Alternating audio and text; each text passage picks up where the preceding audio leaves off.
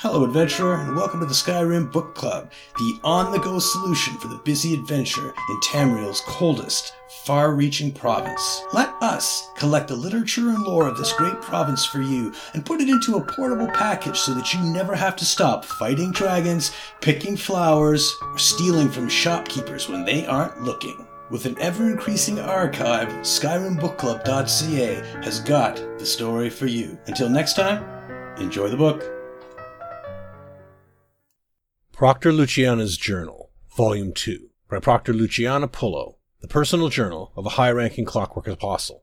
12 Evening Star, First Era, 2713.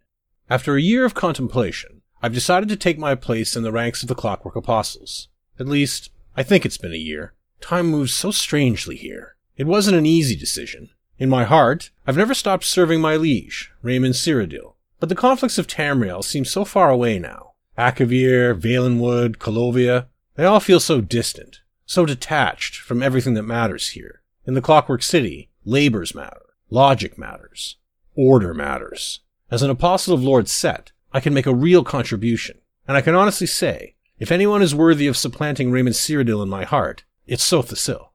I struggled with the thought of worshipping him initially, mostly because he seemed so uncomfortable with the idea. I worried that our conversations would cease, or that he would think less of me. Luckily, he seemed pleased when I told him the news. "I can think of none better," he said. Then he knelt down beside Marius and took his tiny hand. For a moment, he seemed very distant, mournful almost. Eventually he whispered, "Your mother is both mighty and wise. I am glad I found the two of you." I don't know why, but I blurted out, "Why did you save us anyway?" Set paused for a moment, then whispered, "Because one day you will shine a light." Before I could ask him what he meant, he vanished. Marius laughed at that. He never gets tired of seeing Sotha Sil dissolve in light. For my part, I felt a sense of unease. I hope I didn't offend him. 26 First Seed, First Era, 2721.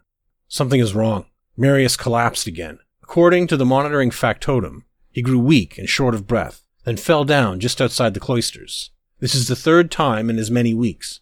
At first I thought he just pushed himself too hard.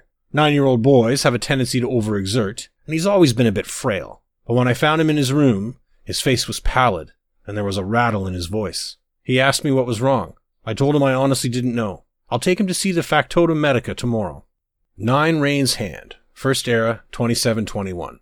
After days of tests, the factotums and clinicians finally gave Marius a diagnosis: birth-related heart defect. Apparently, the circumstances of his birth, my ruined body, his severe prematurity, and the journey through the Vale caused some kind of hemorrhage or twisting of the arteries. In Tamriel, he'd likely be dead already, or rather, dead a second time. I asked for a prognosis, but the factotums refused to offer one, citing a wide range of potential outcomes. He could see 30, or he could die tomorrow. In either case, his life will be difficult and brief. I remain, uncharacteristically, optimistic. Lord Set has mended worse injuries and brought people within a breath of passing back to life. Here in the Clockwork City, a defect like this can't possibly be terminal. I will petition Sotha Sil as soon as he emerges from seclusion.